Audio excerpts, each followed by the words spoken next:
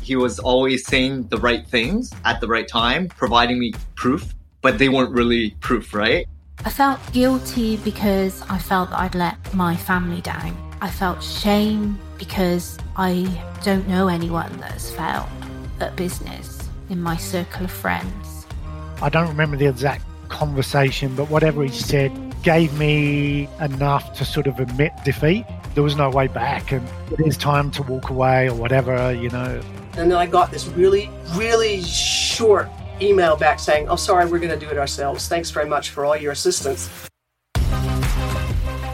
Every entrepreneur expects to fail along their journey, to make missteps and mistakes, all in the service of learning and growing. Failure is part of the process.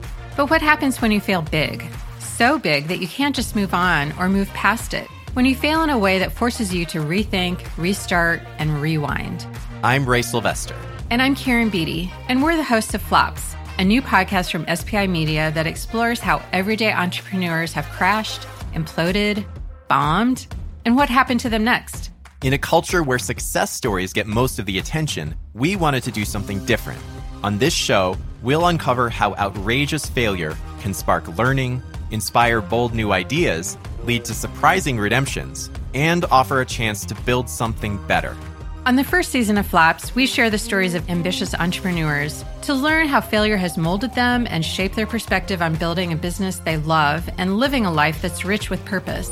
Whether you're toiling in the trenches, afraid of failure, or even dealing with a flop of your own, this show will help you understand and avoid failure, and maybe even inspire you to embrace it.